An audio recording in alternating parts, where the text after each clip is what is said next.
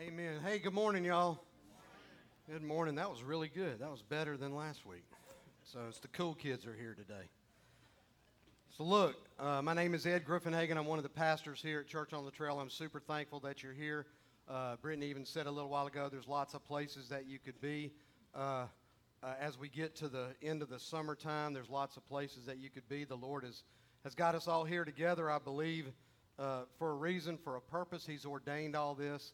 And if you're watching online, whether it's right now, Sunday, and you're watching, I guess if somebody's watching, even if it's Thursday, it's right now to them.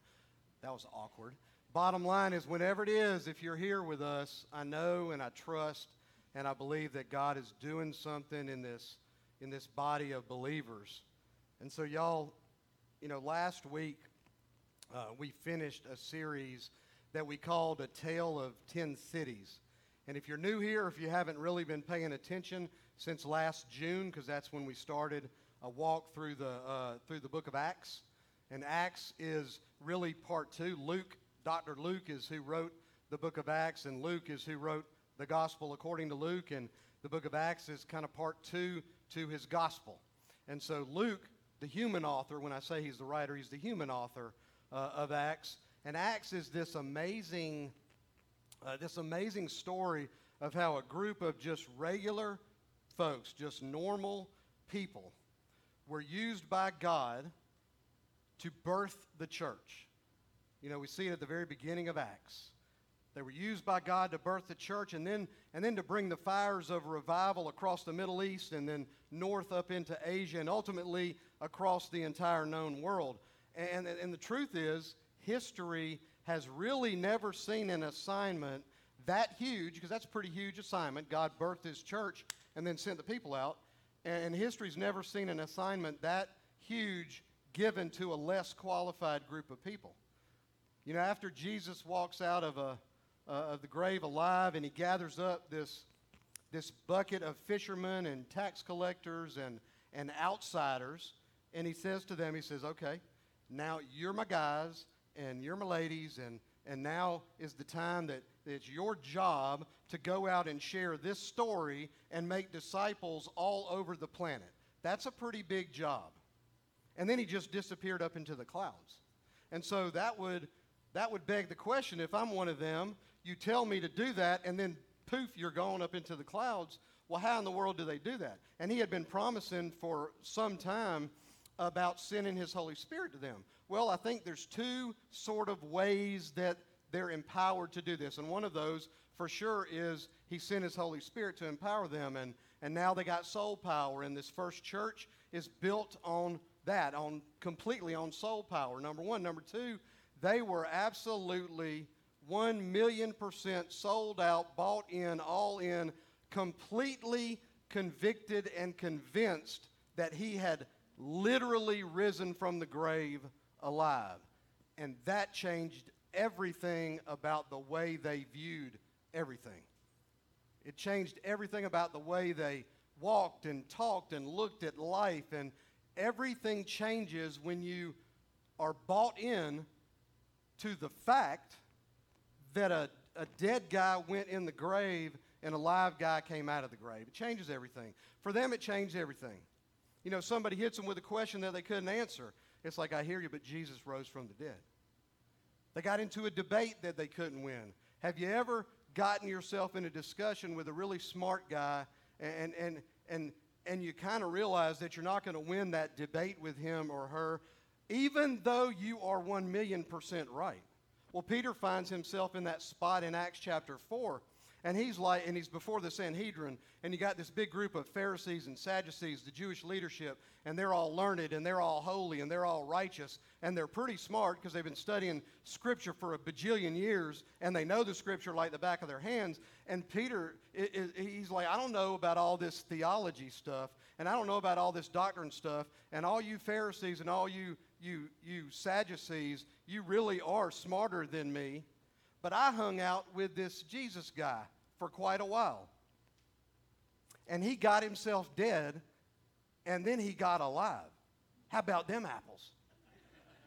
And then he probably dropped the mic or something, right? It changes. Y'all, it changes the way you view everything. If you truly believe, it changes the way you view everything. If those early disciples, if they, and me and you, if there are mountains that they faced that they really couldn't overcome, when they ran out of money, when political leaders threw them in jail, when their families got thrown and fed to the lions, they're like, yeah, but Jesus rose from the dead. They got discouraged or they've blown it. You ever been discouraged, looked in the mirror and said, the guy in the mirror blew it? I mean, I have. So when I get discouraged, or when they got discouraged and they blew it, messed up an opportunity or messed up something in their own lives, yeah, but Jesus rose from the dead. And he did it for me, and he's got a plan for me. So y'all, if we know that we know that we know that we know that Jesus rose from the dead, that should provide you crazy confidence, like crazy hope. We ought to be making big plans for the future, because we're just a ragtag bunch of Jesus freaks. But he's got a plan for me, and he's got a plan for you. And it's bigger than anything that we could ever face. Any obstacle we could ever face, if I trust that he died on the cross, that he went in the grave dead, and he came out alive, his plans are way bigger than anything I could ever imagine. So Acts, the book of Acts, is a story of how these early Christ followers, filled up with the Holy Spirit and fully bought into the resurrection, it's this story about how they went out and shared his story. And all along the way, the writer, the human writer, Luke, he gives us their stories, and there are lessons throughout their stories that can help us 2,000 years later. Brings us to Acts chapter 15. That's where we're going to be today. And in Acts 15, the church runs into a problem. There's a shocker. Church is made up of what? People. So the church runs into a problem, this early church. They run into an issue. An issue that would have radically changed the landscape of Christianity had they not handled it the way that they did handle it. Look at verse 1. But some men came down from Judea. You know, you always go up to Jerusalem and you go down away from it. So they came, even though they were going north. They came down from Judea and were teaching the brothers, unless you are circumcised according to the custom of Moses, you cannot be saved. Now, don't forget that a huge amount of these first Christians were Jews. And in the Old Testament, the law dictated that every male be circumcised, actually be circumcised at 8 days old. And that was an act that really consecrated and separated God's people, his chosen people, from the rest of the world. And so naturally, some of that bucket of people were teaching that if you're really going to be saved, like you could be half saved, but if you're really going to be saved, that you got to get circumcised at 8 days. I remember mine. I didn't walk or talk for about 10 or 12 months. Verse 2. I don't know why I went there. I apologize. And after Paul and Barnabas had no small dissension and debate with them, this was with a debate with these people that are demanding circumcision, Paul and Barnabas and some of the others, remember they're in Antioch in Syria, that's where the first missionary journey launched from and came back to. So they were appointed to go up to Jerusalem to the apostles and the elders about this question. Verse 5, but some believers who belonged to the party of the Pharisees rose up and said, it is necessary, really two things. It is necessary to circumcise them and to order them to keep the law of Moses. So this is a long trip for Paul and Barnabas, about 300 miles from Antioch in Syria down to Jerusalem. And Paul and been planting churches along the way and pouring into the people in the churches. We saw that last week. We talked about it. And in the middle of all that, he comes back to Jerusalem to meet with the boys. The boys are in Jerusalem in what history has called the Jerusalem Council. That's what this big meeting that they had in Jerusalem was called. And Paul knew it was a big deal, and he comes back to talk about it, to talk about the issue. Verse 6, the apostles and the elders were gathered together to consider this matter. And after there had been much debate, Peter stood up and said to them, brothers, you know that in the early days God made a choice among you that by my mouth the Gentiles should hear the word of the gospel and believe. And God, who knows the heart, bore witness to them by giving them, who? The Gentiles, the Holy Spirit, just as he did to us. Peter's saying he gave them the Holy Spirit, the Gentiles, just like he gave the Holy Spirit to us. And he made no distinctions, Peter's saying this, he made no distinction between us and them. You know, distinctions are man-made. They're not God-made. So he says, having cleansed their hearts by faith. Verse 10, now, therefore, why are you putting God to the test by placing a yoke on the neck of the disciples that neither our fathers nor we have been able to bear? And I've said this to y'all before. I'm saying it again. There's 613 Old Testament laws. Circumcision's one of them. It's a big one, but it's one of them. And so Peter jumps into this discussion, and you know, Peter is impulsive, and Peter is really probably reactive. And Peter just speaks his mind. Peter's not the dude that beats around the bush. And so Peter is like, I don't know about y'all, but I sure hadn't been able to keep all 613 of them. Like, are you kidding me? Are you telling me that I got to walk to church? I can't drive because if I drive to church, I'm breaking the Sabbath? You telling me that I can't eat shrimp because it violates the dietary laws in Leviticus? He's like, I'm a fisherman, and you're telling me I can't eat shrimp? Peter is like, no matter how hard I try, there's no way that I can possibly keep all of the law. I just can't do it. I only felt shame because of the failure. Probably, Peter's like, how about you, James? How about you, Thad? How about you, whoever? If we can't handle it, and our moms and our dads couldn't handle it, and our grandmama and granddaddies couldn't handle it, how can we put a burden that they couldn't handle nor we could handle? How can we put that burden on this group of Gentiles?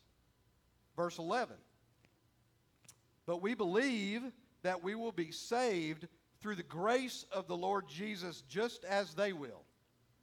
And all the assembly fell silent. They listened to Barnabas and Paul as they related what signs and wonders God had done through them among the Gentiles, talking about what happened on that first missionary trip. Verse 13, after they finished speaking, James, Jesus' brother James, replied, brothers, listen to me. And then he kind of goes on. But in verse 19, he says, my judgment is that we should not trouble those of the Gentiles who turn to God. We shouldn't make it hard. That's what James is saying. We make it too hard, y'all. And James says we don't need to make it hard.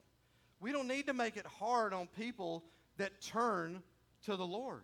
I want to get that like tattooed on my forehead. Don't make it hard for people to turn to Christ. Don't put obstacles and roadblocks in front of people. One of our corest of values here is that we will do anything short of sin to reach people who are far from God. We're not going to sin, but we're going to do anything short of sin to reach people who are far from God. Even in my flawed preaching and the way that we do church around here, I want it to be real. I want us to be authentic. People who don't know anything about Jesus, people who don't know anything about Christianity, people who have no idea who God is or what he says, I want to communicate in real language, real words, albeit some of them are made up from time to time. I get that. Y'all, I don't want us to be full of cliques that are nearly impenetrable, or for us to set up expectations for people that are completely unachievable. We don't need to set people up for failure. We don't like you got to be perfect. No, bring the imperfections in here. Bring them in here. If we said, only people who are perfect and sinless can be in here, the whole entire place would be empty. Bring the imperfection. When we say you don't have to leave your baggage at the door, I want us to mean you don't have to leave your baggage at the door.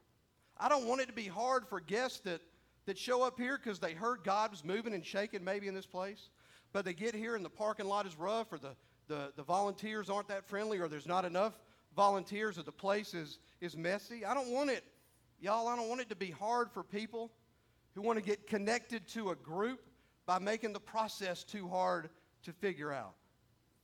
I don't want it to be hard for people who maybe hadn't been to church in years and years and years because something happened in a church that was hurtful, and they may not even remember what it was. But all they have is negative feelings to, quote, the church. I don't want to make it hard for them to turn back to the Lord by standing up here and condemning and shaking and shaming, shaking my fist at and shaming folks on the other side of that door. I don't want us to do that. I don't want to make it hard for people by stigmatizing somebody's sin because it's different than my sin. We got a real propensity for doing that. I don't want to make it difficult for Alabama fans that come in here and I'm wearing red and black talking about the game last January. I don't want to do that. But I just did it. I hear you. Look at verse 19 again. Therefore, it's James talking. Therefore, my judgment is that we should not trouble those of the Gentiles who turn to God, but we should write to them to abstain from things polluted by idols, and from sexual immorality, and from what has been strangled, and from blood. For from ancient generations Moses has had in every city those who proclaim him, for he has read every Sabbath in the synagogues. And you may say, it's kind of an odd little list. You know, sexual immorality and things polluted by idols and like who strangles animals. But the Gentile world of that day was super, super promiscuous. And all of that craziness was just accepted in that world. Temple prostitution and just craziness going on. And so James is really, he's not saying here that these are the only commandments that they needed to obey, as if the Big Ten are just somehow booted to the curb. That is not at all what he's saying. In fact, down through church history, if you study church history, there's been this kind of this delineation between the moral law and ceremonial laws. Passages like this. The moral dimensions of the law are clearly still in force because God is clearly still on the throne and he is unchanging.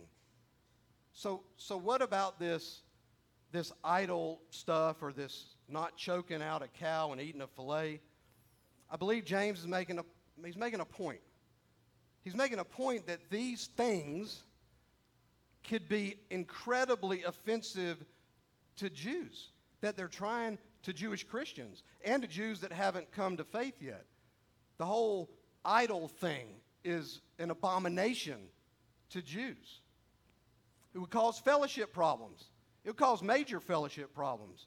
And so he's like, don't throw it up in their face. Could you eat? And Paul writes about this later on in Romans. Could you eat? Are you free in Christ to eat food sacrificed to an idol? Sure, but don't throw it all up in the Jew's face. So you might as well just abstain from it. It's not going to hurt anything. And then he kind of wraps it up neatly in this little package, and he says, James does, he says there's really two things. Two things. You obey the moral dimensions of the law, and really, really, really don't throw your freedom up in somebody's face. Don't offend other believers with something that you are free to do. And so this is the letter. The letter starts in, or it doesn't start in verse 28, but this is part of the letter. Verse 28. For it has seemed good, and this is a letter that the Jerusalem council is sending to Gentiles, okay? For it has seemed good to the Holy Spirit and to us to lay on you no greater burden than these requirements, that you abstain from what has been sacrificed to idols, and from blood, and from what has been strangled, and from sexual immorality. If you keep yourselves from these, you will do well. Farewell. It's kind of the end of that letter. Verse 30. So when they were sent off, they went down to Antioch, and having gathered the congregation together, they delivered the letter from the Jerusalem council. And when they had read it, they rejoiced because of its encouragement. It was very encouraging. I also believe that there are some warnings in here. Some real warnings. For us as believers, for us as a church family, for every church, for every believer on the planet. And I've called this, I use this word creep, C-R-E-E-P. That creep. Creep is like building a house, and you build the foundation of the house, and in the front right corner of the house, you're a quarter of an inch off of being 90 degrees, and when you get to the back right corner of the house, you're 3 feet off, and you don't even know how you got 3 feet off when it's only 50 feet away, and it's because you started creeping away from being 90 degrees. That stuff can happen in a church. This idea of creep, I'm going to give you a few examples that down through history just happened. This idea of creep. Number one is this. It's the creep from a passion for outsiders to simply pacifying insiders. Now, I want to give you a disclaimer for about the next 15, 20 minutes. I'm probably going to offend us. I may offend myself, which is kind of odd. But I just want to prepare you that this is a conversation that is going to make you really look in the mirror and think about yourself. It made me think about myself. And I want us to just be honest. And I want you to hear this whole thing. So let's have a serious conversation. So first, this creep from being passionate for outsiders to creeping into just simply pacifying insiders. I said a little bit ago that we ought to be willing to do anything short of sin to reach folks who are far from God. We should be. And our hearts and our eyes and our minds should weep for the lost. We should weep for the lost. The fact that someone dies lost and goes to hell ought to make us cry. It ought to make us go talk to people. It ought to make us go witness to people. It ought to make us go serve people and love on people. Not condemn and judge and shame. Absolutely not. This stuff can happen in any church, in any body of believers. This is one of the reasons why, just to get pragmatic for a second, why we want some more interest-based connect groups here. It is a whole lot easier, and we got a new one coming that is a Crafting Connect. Did I say that right? That's why we have that. That's why we have a Pinterest Connect group, a Bunko Connect group, a Pickleball Connect group, and here's why. It's a whole lot easier for many people to be invited to go play pickleball and say yes than it is to be invited to come to church and say yes. And you may say, this is a church, we just need to have Bible studies. And I'm like, I want to go rah-rah, because I'm the Word, man, every day, studying the Word. I get it. But I would also, if I sit back and think about it, I would say, I hear you, but Betty Sue just maybe ain't ready to come to church yet. But maybe Betty Sue will come play pickleball. And then in that playing of pickleball, there's Jesus conversations that come up. Maybe Betty Sue becomes friends with other believers in there. And then with the leading of the Holy Spirit, Betty Sue is invited to come to church. Betty Sue is invited to come to a Bible study. Betty Sue ultimately is led to the foot of the cross, and Betty Sue is saved. And the trajectory of Betty Sue's family changes because she then leads her children to Christ. Like, I don't know. I know it's a whole lot easier for her to say yes to that than it may be for her. We got to be discerning, y'all. We just got to be discerning. Maybe over the course of some time, if you're the one that invited her, you can influence her. Because I told you last week and the week before, everybody in this room is an influencer. Maybe you influence her to come to church. Maybe it takes 2 weeks. Maybe it takes 2 months. Maybe it takes a year. I don't know. But I know I'm praying for the lost. I'm praying that people would walk into the light. We've got to rekindle our passion for the outsiders while at the very same time taking great care of the faithful insiders. Does that make sense? This is not to the exclusion of the faithful insiders. Of course it's not. I'd say this, though. All of us should be contributors and not consumers. If you're a Christ follower, you should be a contributor and not a consumer. The church does not exist for us. It doesn't. We are the church. Don't make the church be something it's not. The body of Christ is the church. We sacrifice things we love for things we love more.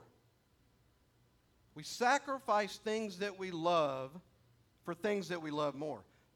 It ain't no sacrifice if there ain't no sacrifice.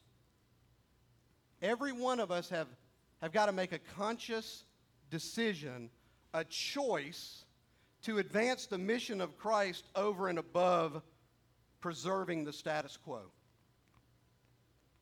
We cannot make it hard for folks to have an opportunity to turn to Jesus. We cannot make it hard. We can't do that. We got to constantly ask ourselves the question, are we making it hard for them, or are we creating multiple opportunities and places for them to jump on the train? Are our words that come out of our mouth making it hard for them, or is it making it easier for them? Our actions, our service, whatever, we cannot make it hard. Number one.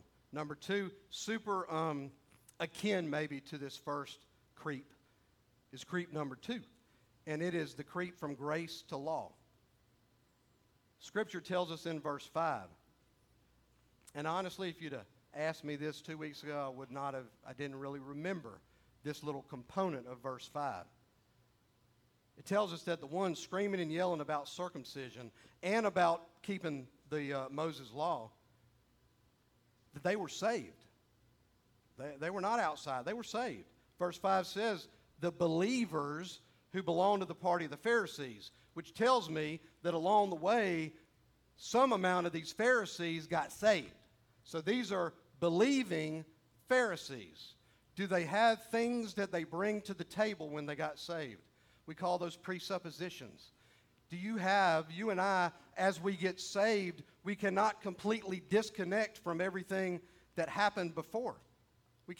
We bring stuff to the table. Sometimes we bring junk to the table. Sometimes we bring thoughts and beliefs and experiences and all of those things. They're there. We can't just flip a switch and get them out of our minds. And so no doubt these people, this group of people, the believers who belong to the party of the Pharisees, no doubt they believed that they were saved by trusting in Christ, but after some time, they started creeping back to a rules and regulations-based relationship with God. We see that all the time. A creep, this creep from grace back to the law. Now, in today's world, the list is different, probably. Circumcision, not really that big of a deal to us, but make no bones about it, we got our own lists. We do. If you do these things, if you do those things, if you do this or that, it'll make you right with God, and everybody will think that you're a, quote, good Christian. And those things are rarely bad things, whatever bad means, but they're rarely bad. Are you giving in the church? Are you serving in the church? Are you praying? Maybe you're sharing your story? How much do you give? Y'all, we can all have this real tendency to compare and evaluate others by using a list, clinging somehow, maybe unconsciously, but clinging somehow to the law, clinging and holding tightly onto some set of rules. I'll tell you a story about a lady who married a man named Jeff, and Jeff was a strong man. Jeff was a rules-oriented man, but he was a good man. He was a good man. Nobody would have said he was a bad man. But Jeff had this list of to-dos for his wife and to-don'ts for his wife every day. And she kind of grew a little frustrated over time living with Jeff, even though Jeff was a good man. And it wasn't that Jeff asked her to do wrong things. He didn't. There was just this constant tension because she was always wondering if she was living up to the standard that Jeff had established in their relationship. Every day she'd wake up, am I going to live up to the standard that he set for this relationship? And then Jeff died. Now, no, she didn't kill him, but he died.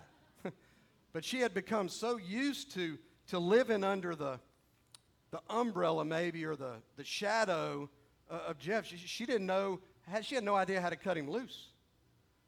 So she took Jeff to the taxidermist and she had Jeff stuffed. Brought him into the house.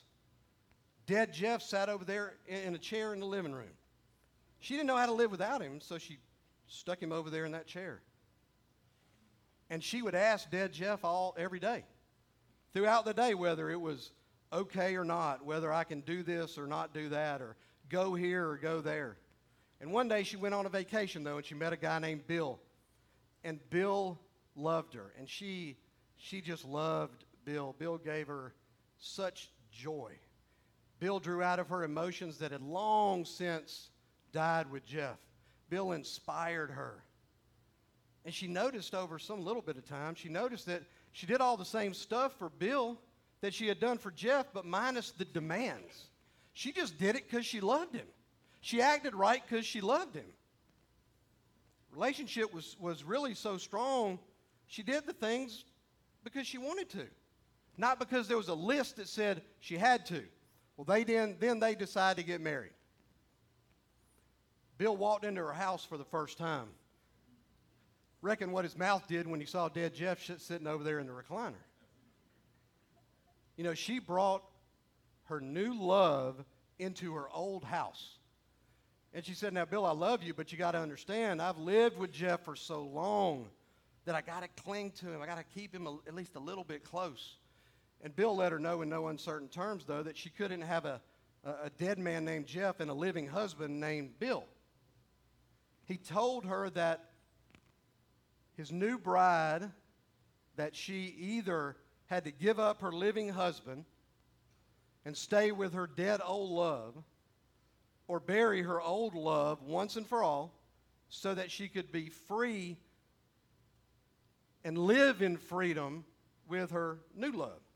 That she couldn't have a dead love and a living love in the same house. Wouldn't work. Y'all, a lot of folks have been married to Jeff. For years and years and years, our lives have been built on a rules-based approach to the Christian life, to the Christian walk. And then we met Jesus Christ. And somebody told us that we were free. We just sang a song. They didn't just tell us we were free. They said we're free indeed. But we're bringing Jesus Christ to live in our lives without dealing with burying old dead Jeff. Jesus is not going to live in a house with a dead man still calling the shots. He's not. And it's not that the law is bad. The law is not bad. But it can definitely creep into legalism, and legalism is simply a jacked up view of the rules. Hear this. Somebody write this down. Legalism expects a list to do what a list can never do. Never. Legalism expects a list to do what a list could never do. The list was never meant to save you. And it never could save you, nor will it ever save you. Creep number 2. Now creep number 3.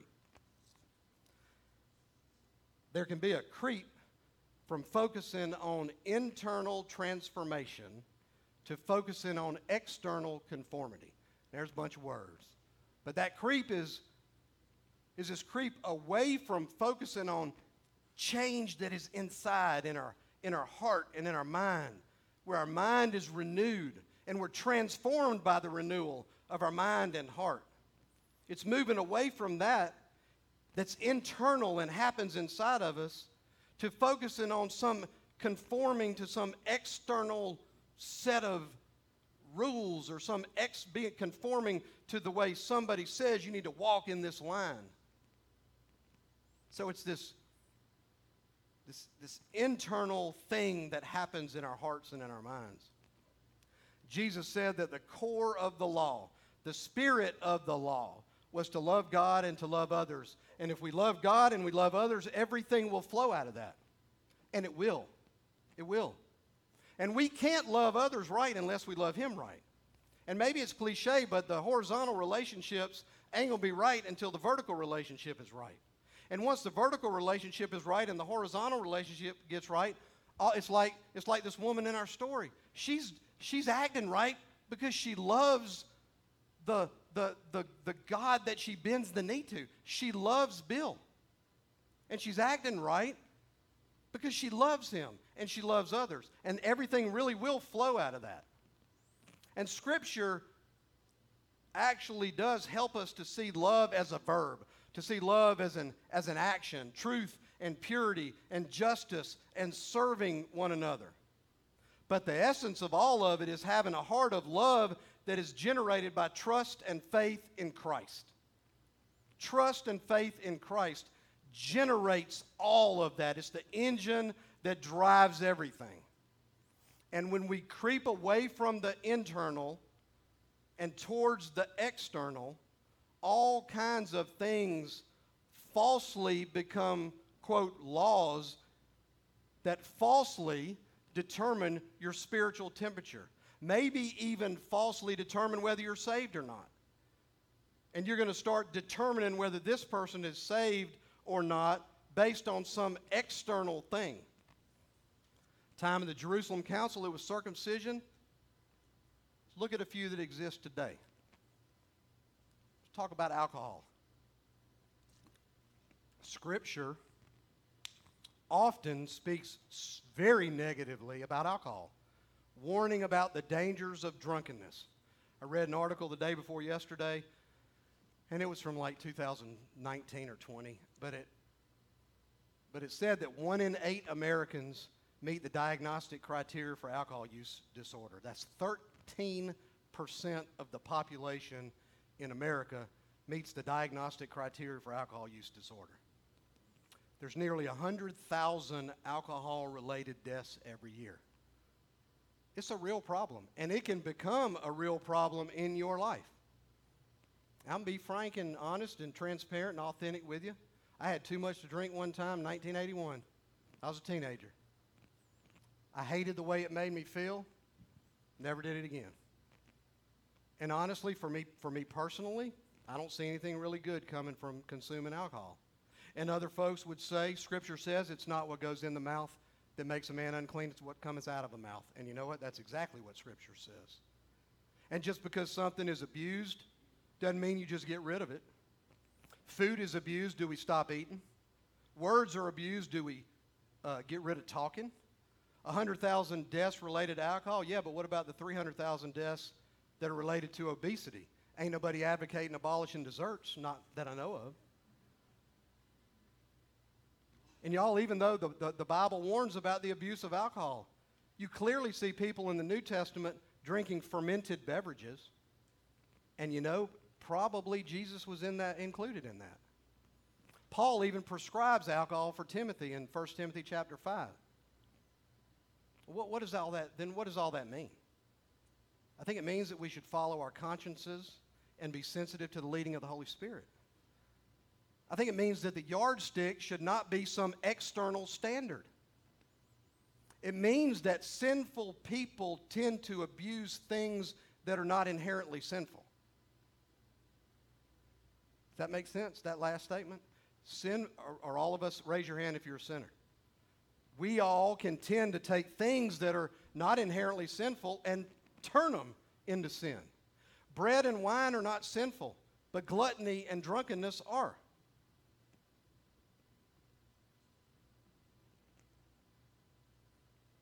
Godly people can land kind of on both sides of this. Some of you may hear this teaching about alcohol today, and you may say, I cannot wait to throw this right in the face of all them teetotalers. And if that's the case, it just displays how selfish you are. Because all of this means that we should not be a stumbling block to our brother or sister. And it may mean more than that, but it definitely means we shouldn't be a stumbling block to our brother or sister or anybody else. If I know that my brother in Christ has struggled with alcohol, then I'm not going to go have a glass of wine in front of him at the restaurant because I'm free to have a glass of wine. Are you free to have a glass of wine? Sure you are. Are you selfish and self-centered and only think about yourself? If you have a glass of wine with a friend that you know has struggled with alcohol for 25 years, I would say absolutely you are selfish. It tells me that you love the alcohol more than you love your friend. Let love drive all of that. This council's letter that was sent to the Gentiles, it advised them not to mess around with meat that had been sacrificed to an idol, ultimately. Why do you think that is? Was that for health reasons? Was it inherently somehow nasty? I don't think that is the answer to that. The reason is that it would have been highly offensive to Jewish Christians. And do you love your Jewish Christian brother or sister more than you love the ribeye from the ox? I hope that you do. We sacrifice things we love for things that we love more. Here's another one. How about our Christian appearance? My wife tells me that as she's growing up in the church, it was all about the way you dressed and all about the way you spoke. Had to look just so, had to speak just so. Are these matters of the heart? Around here, we ought not care how somebody dresses. You wear blue jeans to church? Big deal. You got to wear a suit? Not here, you don't. Wear flip-flops? Okay, wear a hat. Wear a T-shirt. Got a tattoo running from this wrist all the way around to this wrist? Who cares? Got a nose ring? Oh. Got 10 rings in your ear? Oh, my goodness.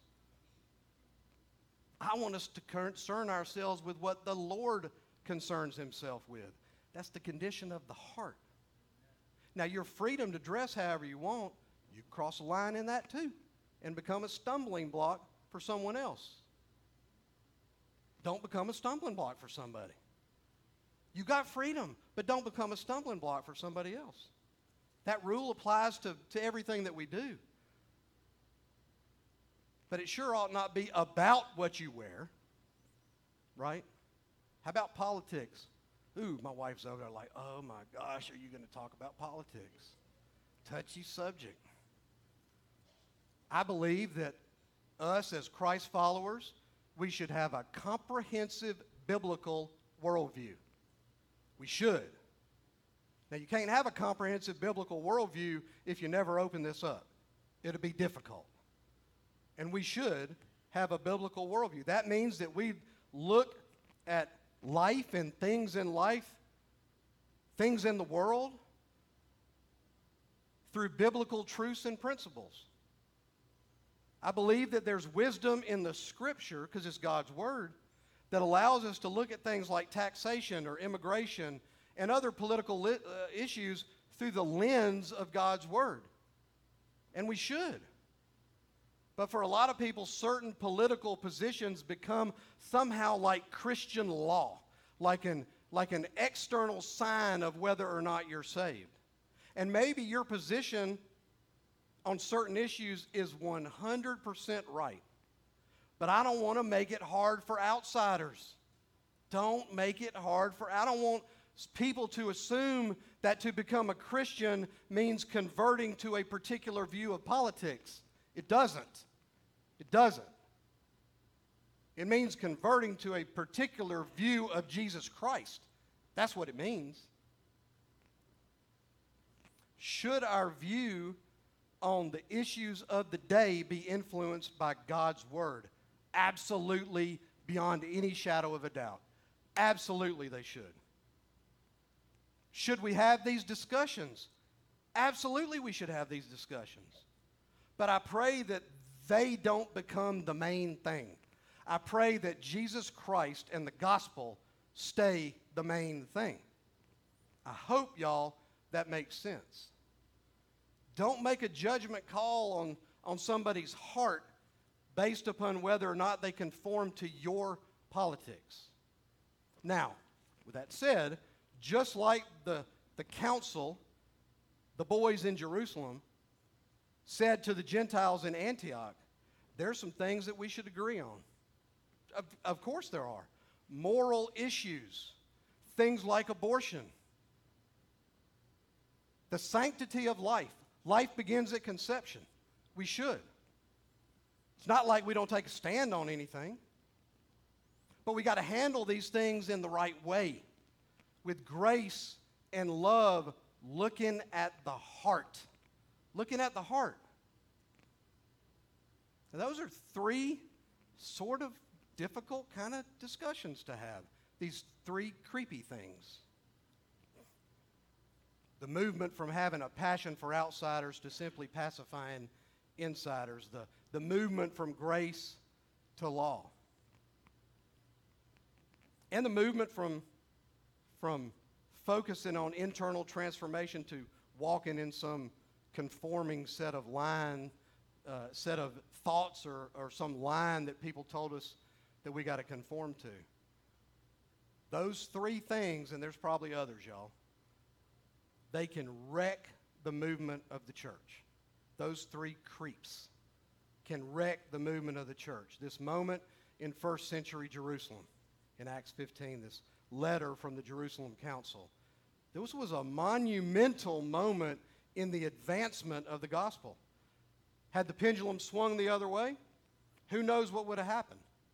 1,000 years later, 2,000 years later, many churches, fellowships, bodies of Christ have their own moments, and many of them don't necessarily survive that.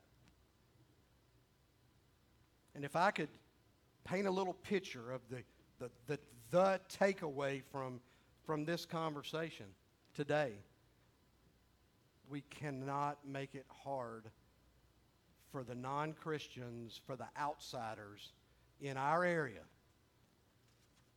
Columbus, Phoenix City, Harris County, wherever you work, wherever you go to school, we cannot make it hard for them to turn to Christ. That is not what he would have for us to do, y'all. That is not what Scripture would tell us. His last words are go make disciples. His last words in Acts 1:8, be my witnesses. Be my witness. Tell the world about me. Tell the world about what is found at the foot of the cross. Freedom. And even when I said things like I said a minute ago about abortion, I would imagine in a church the size that we have, there's probably several people in our church that have experienced that. You are not condemned. You're not. There's freedom there. I don't care what it is. There's freedom at the foot of the cross. Do not let a world shame you. The church has done that for too many years. Do not do that. We will not be a body of believers that does that. We're not going to do it. Make it easy for people. And I don't mean walking the Christian life, walking the Christian walk is an easy walk. That's not at all what I'm saying. But Lord knows as Christ followers, we don't need to put a big 4x4 in front of somebody so they'll trip. That's not what we need to do. We need to put our arms around each other. And we need to serve people together. And we need to love on people together. You think about it. 30-something kids sat right there Thursday night, professed to give their lives to Christ. That's the next generation that can go out and the fires of revival can sweep across our country led by this group of kids. Y'all, there was 30 volunteers in our church family who were pouring into those kids for 4 days. They were pouring Jesus into those kids. It was incredible. I told y'all several weeks ago about Papa Ed, Christy Murphy's dad. That joker was saved into VBS when he was 8 years old. I texted Christy Thursday night. I said, I think maybe we had a Papa Ed give his life or her life to Christ tonight. Who knows? I don't know. I know that we got to make it, we cannot make it hard for people.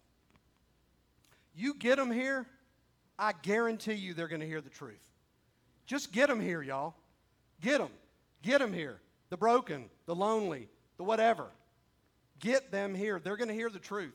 They're going to hear the gospel, I promise you. I don't care what Sunday you bring them here. They're going to hear the gospel. And they're going to hear the whole gospel. And they're going to hear it every Sunday. And they're going to hear it in every opportunity that anybody in this church has. They're going to hear the gospel. Here's what they're going to hear. They're going to hear that you got to own the fact that you're a sinner. They're going to hear that you need to turn away from that and turn towards the Lord. We call that repentance in churchy words. Bottom line, I'm a sinner. I got to turn away from it, turn towards the Lord. Best I can, I got to turn towards the Lord. That's not a yardstick of perfection. I just got to turn away from it. And it may be hard, and probably is hard, but I got to turn away from it.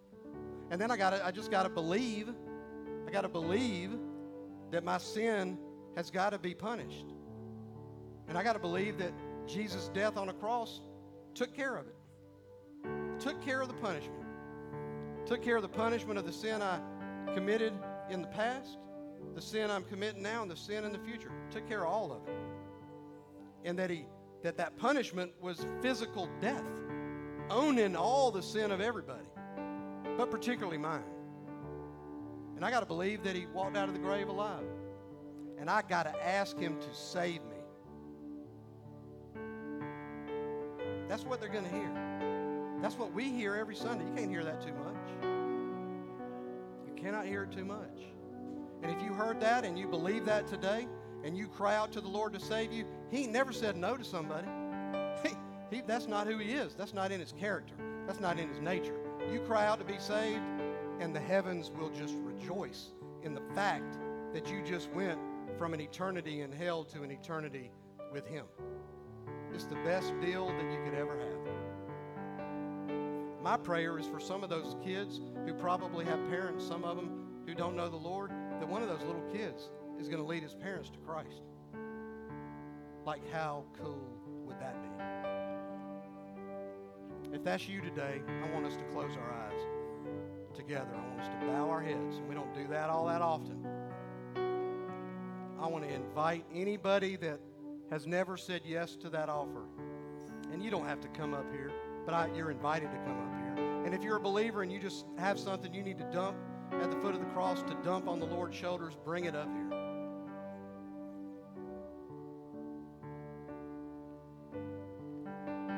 You just say these words to yourself out loud, whatever you want.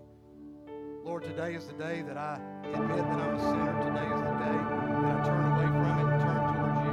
Lord, I believe your death paid the price that was my price to pay, but you took care of it. Lord, I believe you walked out of that grave alive. And that allows me to live with you for eternity. And I cry out to you, Lord, save me. Lord, save me. In Jesus' name, amen. I want to invite Richard Moore up. I want us to participate as a group of believers in a beautiful moment